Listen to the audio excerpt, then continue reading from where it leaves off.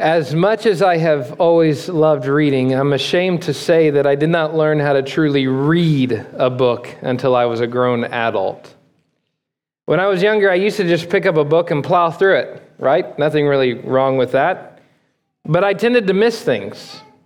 It was not until I read a very patronizing book entitled How to Read a Book, the classic guide to intelligent reading, that I realized just how superficially I had been engaging my books. It was as if an entirely new level of reading was opened up to me. It was not that I had to completely alter the way I read, but I learned how to stop taking shortcuts. For example, I learned how important it was to not ignore the author's biography or the table of contents. Sometimes the biography reveals why the author is writing on this particular subject, which can help in critiquing how accurately they make their argument, whether they made it convincingly or not. Just because the book is written catchy, in a catchy way, stylistic way, written by a TV host, whatever, doesn't make him or her an authoritative voice on this particular subject. I don't care what a news anchor says about a certain point of history. I want the guy who has a PhD in history to tell me how things went down. Because very simply, there's room for expertise and room for authority. The table of contents is important. If you look at it, it kind of reveals the flow of the argument, kind of shows how it's being structured and how they're going to make their point. Perhaps most importantly, though, I learned how crucial it is not to skip the preface and the introduction of a book, any book. How many of you care to read prefaces and introductions? Most of you are like, I don't even care to read, so I'm not going to raise my hand. But for those of you that have read the longest, you understand the importance of a preface and the importance of an introduction. For those of us that are just kind of toying around with reading, we don't really read the preface because all that's the front fluff, right? That's just the stuff at the beginning. But man, when I learned how to read a preface, I experienced just how amazing it is in setting the tone for the entire book. Themes, and motifs and details that were implanted in the preface that helped me to understand the rest of the book and where the author was going. I didn't understand it at the time, but when I read How to Read a Book, it was actually going to help me in the end toward a fuller reading of Scripture. As much as I truly believe that every word in Scripture is the inspired word of God, I had little patience for things like Paul's introductions. They tend to be the same throughout every letter. I'd think to myself, yeah, Paul, we know who you are. No need for formalities. And then I'd skip verse 1 and 2 and jump down to verse 3 or wherever I thought Paul would start his real argument. And that's where I'd pick up reading. I had no clue how many gospel gems I was missing and overlooking by doing so. Jumping Paul's introductions and prefaces is a terrible mistake. Paul's introduction, standard though they may be throughout his writings, sets the tone for his letters. And so we have a sermon today that's not going to move beyond verse 7. We're going to just deal, if you want to know what the sermon's about today, it's Paul's greeting. That's it. Paul telling us who he is, who he's talking to, and essentially we're going to bask in what happens when an apostle says hello. And it's going to be amazing if we pay attention to the preface. His introductions in his letters serve as that preface that orients our mind to the gospel and to our saving King Jesus. It's as if Paul is telling us this in Romans 1 through 7. You read a lot of things. You read text messages, Twitter posts, news feeds. You read all kinds of things. I'm Paul, a servant of Jesus. I'm going to tell you about the grace that has come in Christ. Now put down the other stuff and listen up. Powerful introduction. Why should you not be looking at notifications right now? Why should you not be listening in to how your ESPN fantasy football is going to shake out today? Why should we take time and perk up when we hear that the Apostle Paul is writing? And that's what I hope we'll see today. As we begin our study in Romans, it would be a terrible mistake just to hop down to verse 8 and say, okay, yeah, Paul says hi in verses 1 through 7, and we're going to start in verse 8. Compared with his other letters, Romans has the longest greeting of all of Paul's letters. It is incredibly extended. And so there's a reason for that, as Paul is trying to saturate this greeting with deep gospel truths right from the beginning. This is his treatise on the gospel. And he wants you to know from the beginning, right from the moment he says hello, what he's all about. It will set the trajectory for the whole argument. And if we will allow it, I think, as we step foot into Romans, it will ease our eyes to Jesus and to see what Paul's really writing about. His primary subject is going to be the grace and peace that has come to us from our Lord and Savior, Jesus Christ. I just want that to wash over you for a moment. We have here a letter written by someone of incredible significance, telling us that we have grace and peace. All the things you've been dealing with, all the anger that you've had, all the things that you've had to face, all the trauma that's in our world. I don't know of one person that has lived in this world in 2020, 2021, 2022 that has not somehow been singed by the fire of trauma in some way. Everything's been crazy. You have grace and peace from the Lord Jesus Christ. And he's going to take the whole letter of Romans to tell you how that happened. So, listen up. Put down Twitter, put down the ESPN Fantasy Football, and let's pick up Romans. Romans begins with a simple but important self-introduction. Paul, a servant of Jesus Christ. He opens his letter as if he's a herald of some great king, and that is, in fact, who he is. He is a herald, a messenger who serves the Christ, the long-awaited king of Psalm 2, the Davidic king. And in this, Paul highlights the importance of what he's about to write. This is not a message from your president. This is not an email from your boss. This is not a text message from your doctor. This isn't a public service announcement. This is the word of God. Way more important than anything else you could possibly pick up and read. Is Paul, servant of Jesus Christ, writing to us the words that Christ has for us to listen to. Far more significant than anything else we could read. Now, what does he mean when he says that he's a servant of Christ? Well, first it means that he's been called to be an apostle, which literally means he's a sent one. That's what the word apostle means, someone who's sent. In the New Testament, apostles are Jesus' specially commissioned or appointed representatives. They are those who had personally seen the risen Savior. They were eyewitnesses of the resurrected Lord, and they held a unique position of authority in the church. In many ways, they were the original gatekeepers of the gospel. They were the ones that made sure that we got it right, okay? They traveled around, they listened to churches, they verified where the Spirit had come down on believers. They were the ones that were making sure that there weren't gospel drifts at the very beginning. And so they were the overseers that made sure that the gospel began its spread throughout the nations. If you want to know how it came to Avila, it was because of their work. They were commissioned sent ones that ensured that the message that was given to them by Jesus in Galilee after the resurrection would effectively make it in its purest form to Avila, Texas. So, he's that guy. They were specially called, but this is not to say that they were all that special in and of themselves. Several of the apostles were fishermen. Probably would gross you out if you hung out around them. Probably couldn't stand the smell of them. One was a zealot, another a tax collector, and Paul arguably was the one who was the most unlikely to become an apostle.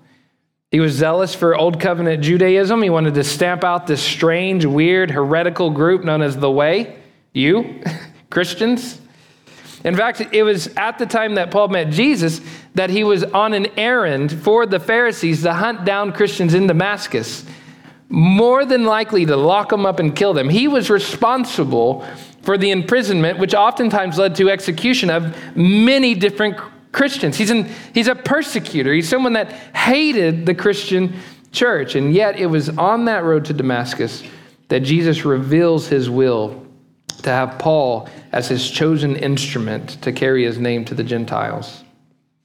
Second, as a servant of Jesus Christ, Paul is the one who has been set apart for the gospel of God. Well, set apart may be just another way of being said to be an apostle. He's a sent one. Paul's explanation reveals that he has a very, very particular mission: to preach the gospel of God. That's it. What does he do? Is he there to politically endorse Caesar or any of his people? No.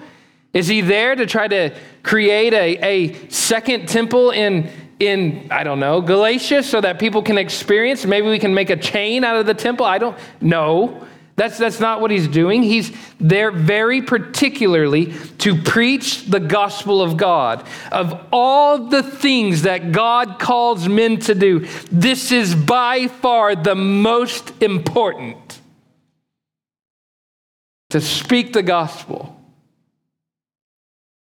You know, doctors have really important jobs. I want to lessen that.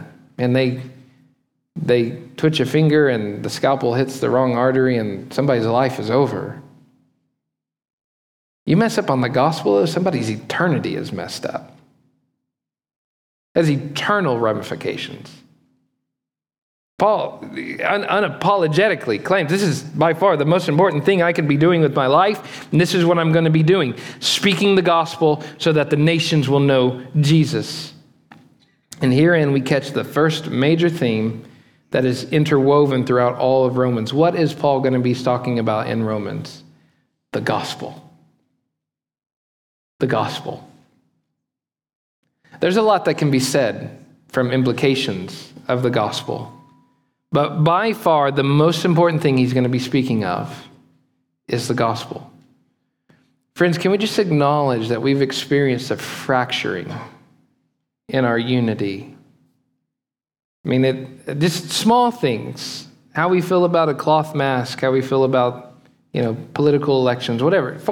Small things have revealed cracks in our friendships, in our times when we used to just get to hang out with people. We've become the well, actually people, that somebody starts to say something and the next thing, well, actually, you don't really fully understand all that, Like we've become those people, and it's revealed just how divided we are. Well, Romans is a chance to kind of just shut up for a moment and recenter on the gospel. To recenter. You see, when the pandemic came and when the political thing came, it threw us out of orbit as the people of God. And it's happened globally. I don't know of any pastors right now that said that, 2020 was absolutely delightful. Don't know any pastors that have said that. Everybody's been thrown off orbit, even myself. And so this is a time for me as a Christian just to say, God, man, I have been knocked off of my center. It's time to recenter around what's most important. People will not go to hell if they do or do not wear a mask. God's not going to look at their voter registration card. God is very simply going to ask them whether or not they submitted to the one true King. Time to recenter, Christians. We have a whole hurting world that's going to hell. It's time for us to be just like Paul. You want to know what we're about? The gospel. That's what we're going to talk about. We'll write letters about it if you want us to. I don't know what Paul's opinion is on anything in his world. His world was politically tumultuous. I mean, you just talk about it. They live in the Roman Empire. They have plagues and pandemics and everything going on at this time. Famine, a worldwide famine has been hitting the world around this time. People are starving to death. I don't know what his opinion is on anything. I don't know if he's blaming ERCOT for the famine or not. All I know is that Paul believes in the gospel, and that's his one mission. Friends, recenter, get back in orbit around Jesus. See, these big asteroids and these extraterrestrial moons have come into your solar system and have drawn you in their gravitational pull to begin orbiting around them. As a church, we repent and we come back to the true center, the center of our solar system, the Son of God. That's Paul the man, a servant of Jesus Christ. Now we come to Paul's message. The word gospel simply means good news. William Tyndale once wrote that the word signifies good news that makes a man's heart glad, makes him sing, makes him dance, and leap for joy. In other words, it's a news that is intended to instill its hearers with great delight and joy. Christians are to be joyful people of God because we have good news. We're to be happy people of God. I know happy is such a fickle term, but I don't think it's that Christianity leads to anything less than that. I do think we are happy, joyful people. We should be, because we have good news. We suffer, we weep, we cry, we get angry, we get frustrated, we spit at each other once in a while, we get agitated and irritated and all these things with one another. But at the end of the day, we have really, really good news.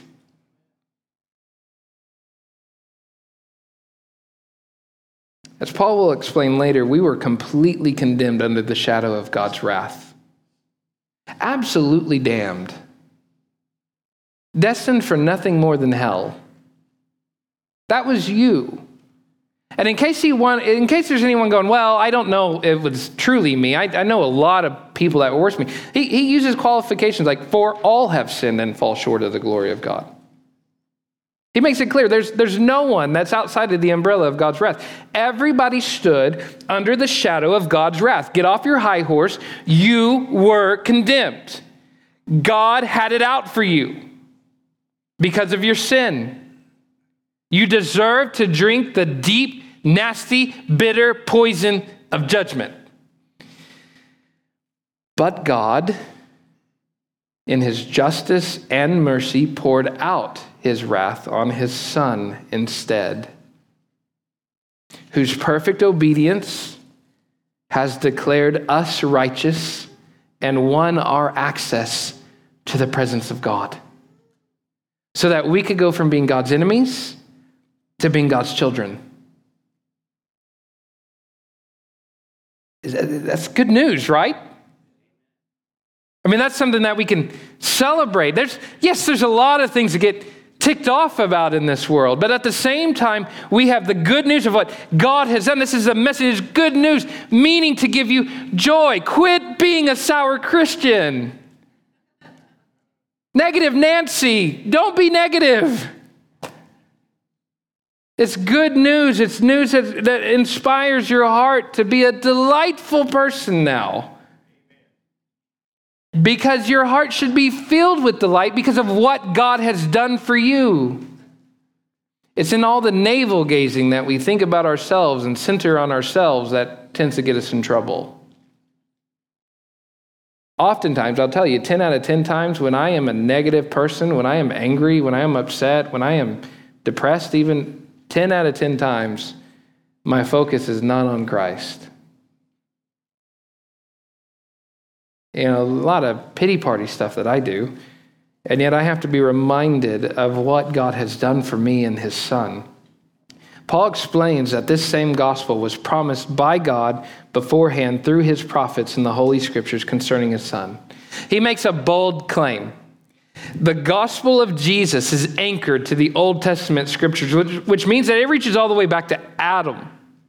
This is an old gospel. For him, And for the other New Testament writers, the gospel is not an invention of the New Testament. It's not like you read the Old Testament to find law and wrath, and the New Testament to find gospel. No, even in the Old Testament, the gospel is promised, it's foretold, it's anticipated. As Paul says elsewhere, the Old Testament scriptures are intended to make us wise for salvation through faith in Christ Jesus. Meaning that they teach us about our sin. They teach us about our need for forgiveness. They teach us about the need and the promise of redemption that will be accomplished through the Messiah. And Paul wasn't the only one to have this perspective of the Old Testament if you think he's unique. 1 Peter chapter 1, verse 10 through 12, the Apostle Peter says the same thing. Concerning this salvation, the salvation that you have, the prophets who prophesied about the grace that was to be yours searched and inquired carefully, inquiring what person or time the Spirit of Christ in them was indicating when he predicted the sufferings of Christ and the subsequent glories. It was revealed to them that they were serving not themselves, but you. You. Who did Isaiah write for? You. Who did Moses write for? You. That they were serving not themselves, but you in the things that have now been announced to you through those who preach the good news to you by the Holy Spirit sent from heaven, things into which angels long to look. According to Peter, the Old Testament prophets understood that they were writing and inquiring about the forthcoming Messiah, the Son of the woman who would crush the head of the serpent. The hope of the nations, who would bring suffering to an end, and through his own suffering would bring restoration. Carefully read through the Old Testament, you'll find this to be true. You know, Moses wrote of a prophet who was to come, and to him all must listen. David foresaw him as the exalted Lord who would sit at the right hand of Yahweh. Isaiah saw that his suffering would be like a sacrificial lamb and lead to the healing of many. Daniel foresaw the fall of every other kingdom on the earth and the establishment of the mountain of the Messiah, the messianic kingdom of God. Micah put his hope in a ruler from Bethlehem.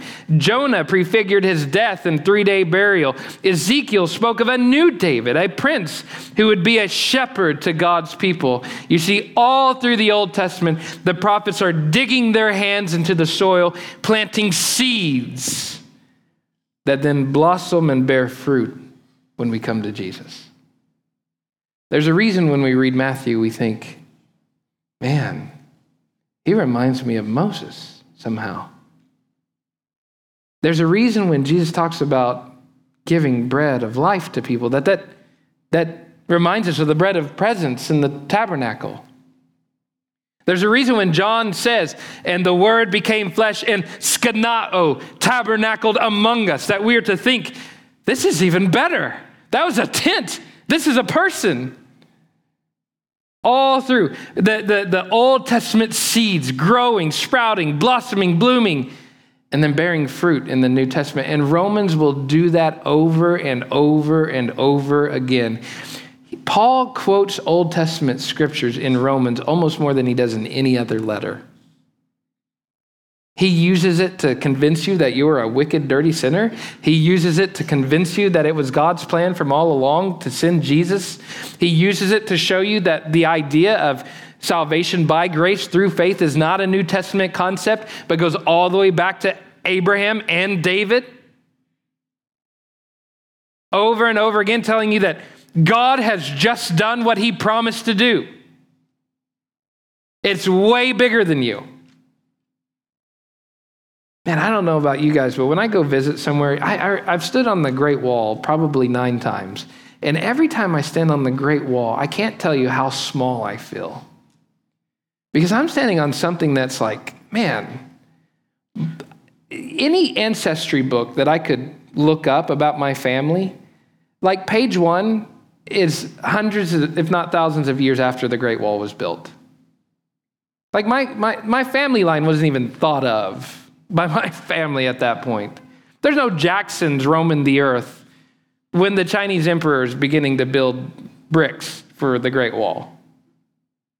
Sometimes it helps for you to get perspective to see that there's some things that are much bigger and much older than you. The gospel is that. It has ancient roots. It was the thing that Adam and Eve were told to hope in. I will put enmity between you and the woman. I will put enmity between your offspring and her offspring. He will bruise your head, and she will bruise you, and he will bruise his heel. The proto-evangelion, the first statement of the gospel in Genesis 3. Friends, why do we care so much? Why do we speak? Why do we never move beyond the gospel? It's much bigger than us. It's much bigger than us. It's something that we have to live in. And so in Romans, Paul is inviting you, out of all the amazing things that you could look at and read and see, he wants you to behold, to actually gaze at and to think about these old gospel fruits that have borne fruit in your life because of what was spoken way, way, way long ago. It's an old gospel that we have, a redemption that was set in motion all the way back in the garden, and it's come to us. What was promised to Adam, what was promised to Abraham, to David, what Isaiah saw, we know by name. Isaiah couldn't even tell you his name or where he'd come from. Micah got the closest, saying he was a ruler from Bethlehem. Moses had no idea. You asked Moses, yeah, he's Jesus of Nazareth. Who? Yeah, well, let me tell you about Jesus of Nazareth. And as you begin describing, Moses is like, yeah, that's him. We know more than they do. When they wrote Exodus, when Moses wrote Exodus, he knew it would be incredibly important for all redemption. Just didn't know how. And we have sight that they don't. They searched and inquired carefully, serving not themselves but us, so that when it did happen, we could be like, yeah, Moses spoke about this long ago. I just relish in this old gospel. So far, Paul has introduced himself. He's an apostle. He's been set apart. He has told us of the gospel that was promised beforehand through the prophets. He has clarified that this gospel is concerning God's Son. Now he will go into even greater detail about God's Son. Keep in mind that Paul's preface is paving the way for what we're about to see through the whole letter. So in that light, it is no surprise that Paul would mention Jesus and want you to know, even while he's telling you hello, who he serves. So we're going to look at Paul's Lord. He tells us that the Son was descended from David according to the flesh and declared in power according to the Spirit of holiness by his resurrection from the dead, Jesus Christ our Lord. As the description is small, but it's packed full of all kinds of truth. If you neglect any one of these descriptions that Paul gives, you effectively alter the identity of Jesus. He's the Son of David and the Son of God. Those two things are equally true. 100% God, 100% man. The idea that Jesus is descended from David, that's pretty straightforward, right? Just means he's David's son. But it's the following statement, according to the flesh, that leaves room for Paul to explain how Jesus is both God and man. The Son of God is an eternal being, right? I think we've all been told that all our lives, that the Son of God is an eternal being. He didn't have a birthday. He didn't have any kind of start date, right? You don't look to him and find out when the production date was. He just was. John 1:1, in the beginning was the Word, and the Word was with God, and the Word was God. He was in the beginning with God. Hard to get beyond that. What does John want you to hear? He had no beginning, right? So how does he become descended from David? Well, it's according to the flesh. In other words, in the incarnation, Jesus comes into and from the line of David. He becomes David's son, though he's really David's Lord who has no beginning. He gets the Pharisees on this point, by the way, in the Gospels. He asks them, whose son is David? Whose Lord is the son of David? And they, or whose son is the Messiah, I think is what he asked them. And they answered, well, he's the son of David. It's like, you've answered right. But then why does David look at the son of David and say, the Lord said to my Lord, sit at my right hand until I make all your enemies your footstool? They're like, well, I don't know. How can David's son also be David's Lord? Descended from David according to the flesh, but as the spiritual Son of God is the eternal one who has no beginning, the one that made David. Again, huge condescension. The only reason we can say that Jesus is the Son of David according to the flesh is because the Son of God humbled himself, demoted in a sense, didn't take off any of his divine attributes. He was still 100% God when he took on flesh, but yet became David's son, though he was David's Lord. And in that light, he is now the promised king. By identifying him as a seed of David, he basically says, this is the Messiah. This is the Christ, the one who's to reign over Israel. But he goes even a step further. He says that this is the Son who was declared to be the Son of God in power according to the Spirit of holiness by his resurrection from the dead. I hope you understand that the resurrection vindicates everything we believe about Jesus. If there's no resurrection, we have no doctrinal ground to stand on, claiming him to be the Son of God. It's because he has been resurrected, because he has risen again, that his claim to be the Son of God is vindicated. He is who he says that he is. Many men in history have claimed great things about themselves. In the ancient world, kings often took on the status of sons of God. Pharaoh was the son of Osiris, the god of the underworld. Even Caesar Augustus, he was Divi Filius, the Son of God. That's how they walked around calling him, the Son of God. But all those pharaohs and all those Caesars died. And with them, their claims to being the Son of God. Jesus, on the other hand, comes and is identified as the Huios Theou, the Son of God, dies. Well, there goes that, right? Except for 3 days later, the tomb is broken open. The Spirit powerfully declares he's the Son of God. The resurrection vindicates all. It's the powerful declaration that Jesus is indeed who he says he is. How can I know that Jesus is the one mediator between God and men? How can I know that Jesus is truly Lord of all creation? How can I know that if I put my faith in Jesus, that his promise for justification stands? Well, it's because he's the risen Lord. He doesn't need salvation. He doesn't need any kind of help. Muhammad can't raise himself. The pharaohs died and were entombed. Caesar died. Jesus died and rose again. He's the Son of God. And I just think so often we get so used to this. We're just comfortable with this. He's the risen Son of God. We say risen because that is the effective badge of proof that he is who he says he is. Son of David, Son of God, and he merges these things together when he calls him Jesus Christ our Lord. Christ, Son of David, Psalm 2. Lord has every divine connotation. It's the Greek equivalent to Yahweh. Sometimes Lord just means sir or master, but typically in the New Testament, when the New Testament writers use it, they use it in reference to Jesus, describing his divine status as Yahweh. He is Lord. Kyrios. We see the same thing in the other apostles. You go to Acts chapter 2. Peter preaches the resurrection to the Jews, and he says that all the house of Israel therefore know for certain that God has made him both.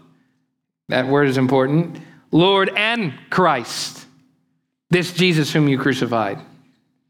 That's interesting. Why say both Lord and Christ? If I'm like the same thing, right? I'm Rachel's spouse and husband.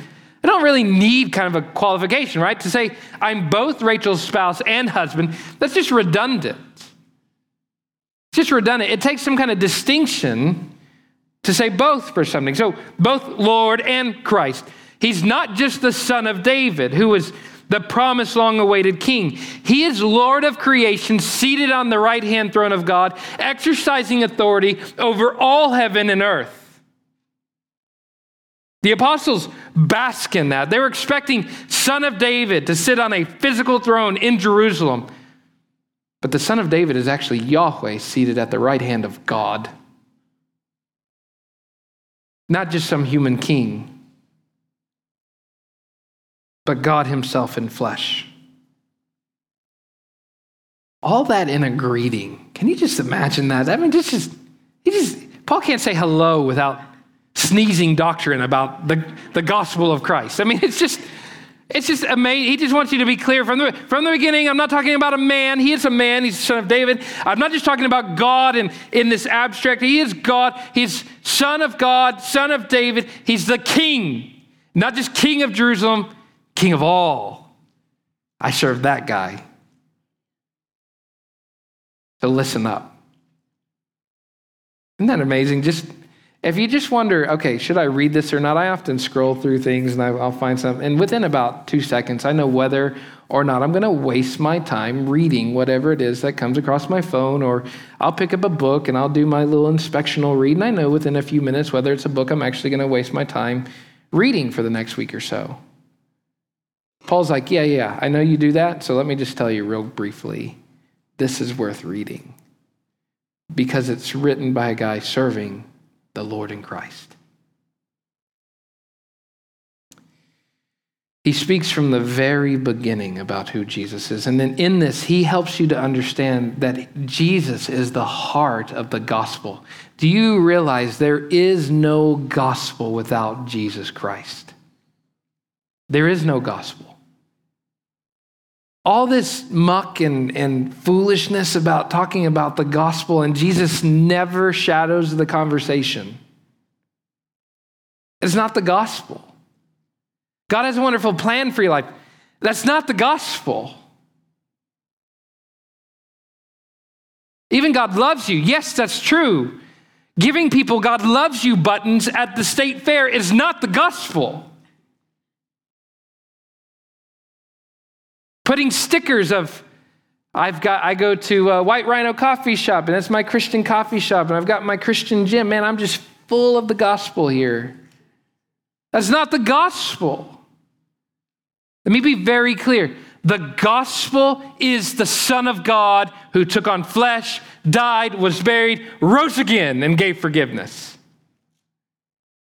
Man, I'm surprised we haven't. I stepped on toes there. I know. I'm sorry. You've not been evangelizing. It actually takes time to speak about Jesus. He is the gospel. He's the heart of the gospel. All the promises flow from him. He's the fountainhead of grace and peace and forgiveness. He is Son of David, Son of God. He is Lord. He's Christ. He's the fountainhead of the apostleship and grace. He's the center of it all. So to be God, when we say we're gospel-centered people, what we should be actually meaning by that is we are Jesus-centered people, right?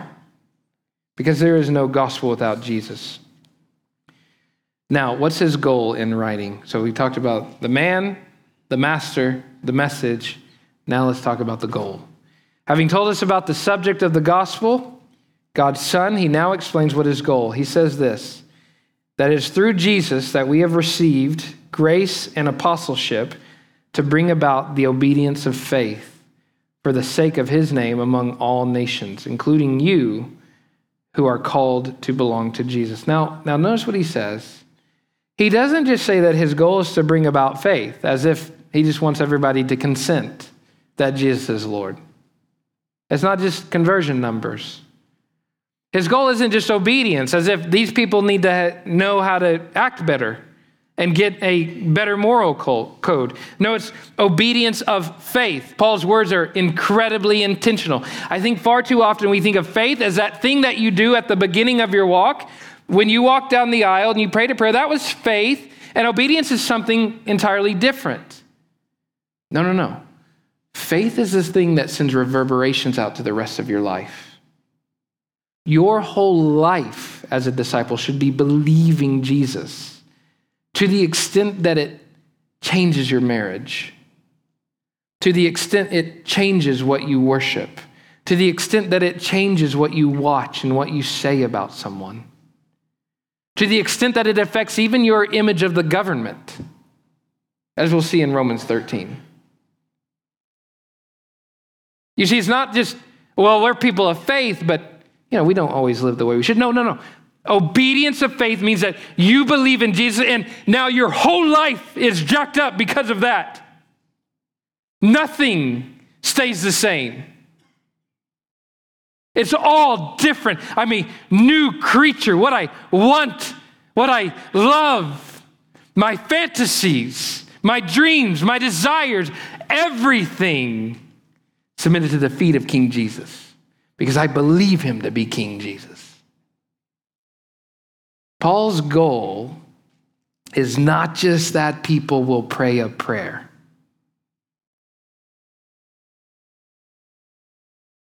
Paul's goal is not that people will sign a card and begin doing church attendance. Paul's goal is not just to give them a runaround with, let me tell you this, and then you can sign the card on the back saying that you asserted this. Paul's goal is that people will hear the message of the gospel and their lives will be wrecked because of that. Their lives will begin experiencing the restoration of what it means to be under the reign of King Jesus. My friends, I cannot tell you how many times we get this wrong, even in our own lives. We think that believing that because I assent to Jesus being king, that is what he's called me to do. That's my faith. And yet my marriage is on the brink of a divorce, or I've sent her the papers, or my kids know me as a harsh man, or my friends just think that I'm rather gripey all the time. The fact of the matter is not to beat anyone down, but the reality is change your perspective about the gospel. The goal of the gospel is the obedience of faith. Faith that makes you obedient. You wake up on Monday, Jesus is Lord. You still believe that? Great. That's a grace of God. He's preserved you in that. Now, how's it going to affect the way that you gripe about your wife when you can't find your favorite jeans? Because if Jesus is king over all things, he's king over your response about when you can't find your jeans and your wife didn't wash them because you didn't put them in the laundry basket. Tuesday morning, Jesus is Lord. You still believe that? Praise God. Preservation of God. His grace preserves his people. You still believe Jesus is Lord Tuesday morning? Amen. Oh, but your friends didn't text you to see how you're feeling. And so suddenly your whole day is down and broken, and nobody cares, and you don't want to see anybody, and now you're just going to careen down. Friends, Jesus sees you. He's Lord of heaven and earth, which means there's not 1 inch of your dark house that he cannot see you in. And he promised, I will be with you even until the end of the age. How did that somehow become less than our friends texting us? No, that's a beautiful truth. Wednesday morning, you wake up, Jesus is Lord. Jesus is Lord, right? And you still believe that. Praise God, preservation of God. How does it affect your joy in the Lord when your kid starts vomiting over the kitchen floor? The other kid tries to flush the blocks down the toilet, and the other one's wearing his banana as a hat. If Jesus is Lord, it impacts even that. Your aim and mission as a parent is to make disciples, which means modeling peace and grace and forgiveness and love and long suffering. Because he did the same thing for us. If you're going to be a Christian, be a Christian. Don't just say that you believe what Christians believe. Believe what a Christian believes and let that faith work itself out to obedience. He wants that for all the nations. All the nations. for Chinese people to hear the name of Jesus and to convert their lives, their whole life, not just convert, but to convert all of life, marriage, job, parenting, everything, to glorify him. You wonder why we speak so much about evangelism and missions and going and sending and praying, and because this is the goal. This is what we're to work for the next we've been doing it for 2 millennia and it hasn't changed. The goal is that all nations will hear the gospel and become obedient. We come now to our close. As we come to the end of this preface, I don't want to skip verse 7. All that was power-packed gospel truth that Paul just gives us. You push one little clause, right? And the way that Brandon said this, he goes, man, Paul has more clauses in one sentence than Hobby Lobby does in July. Absolutely true. I mean, you press one clause and it just oozes with gospel truth. I mean, it's amazing. But I don't want to end without talking about his greeting to the Romans. To all those in Rome who are loved by God and called to be saints, grace to you and peace from God our Father and the Lord Jesus Christ. Loved by God, called to be saints. Now, what's interesting about that is both of those phrases are Old Testament descriptions of Israel. Loved by God, called to be saints. But the challenge of it is that the Romans have Gentiles in their church. He's writing to both Gentiles and Jews here. But he speaks of them as if they're both the people of God. That's interesting, isn't it? As if they're the same loved by God and saints that they've been called to be. My friend, can I just tell you right now, if you believe in Jesus, it doesn't matter if you had a porn addiction in your past. It doesn't matter if you had a drug addiction. It doesn't matter if you were a CEO and didn't have many problems in your life at all. The fact of the matter is whoever you are, if you have put faith in Jesus, you are loved by God, called to be a saint. Which means that if the person behind you or beside you believes in Jesus, be very careful about what you say about them. They're loved by God and called to be saints. I sure hope our speech reflects the fact that we're loved by God and called to be saints. Paul writes to those who are loved by God and called to be saints, which means he's writing to you, Christian. And he ends with a very pregnant phrase, grace and peace from God our Father and Lord Jesus Christ. Grace, that undeserved merit, that unmerited favor, that unmerited love, the goodness of God that's not earned. Shalom, that's a pretty old Jewish phrase, but it basically means everything being right in the world, right? Shalom is when I'm right with God and I'm right with others. Things are just right. Grace and peace from God our Father. Subtle detail there. How does God become our Father?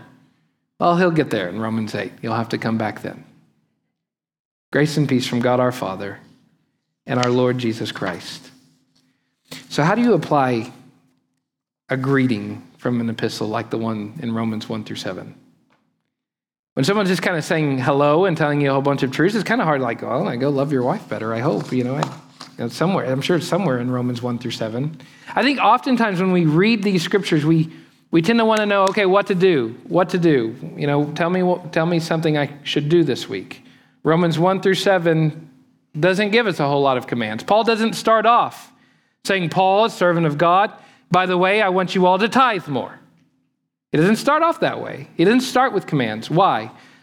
Because true application of the gospel doesn't begin by doing. In fact, the whole gospel is about what we haven't done and what we're unable to do.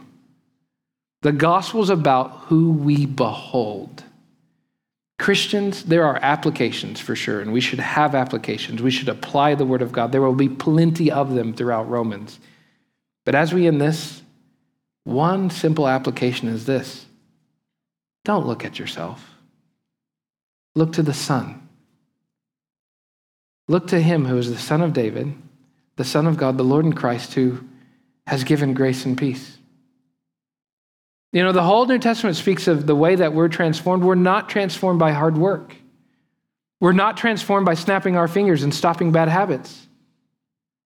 We're transformed as we gaze into the Son of God, as we see his heart, as we feel his love, as we experience his holiness, as we submit to him as King, that's how we are transformed. So, in summary, Paul says hello. Look to Jesus. Let's pray. Father God, we thank you so much that we have the grace to get to start Romans.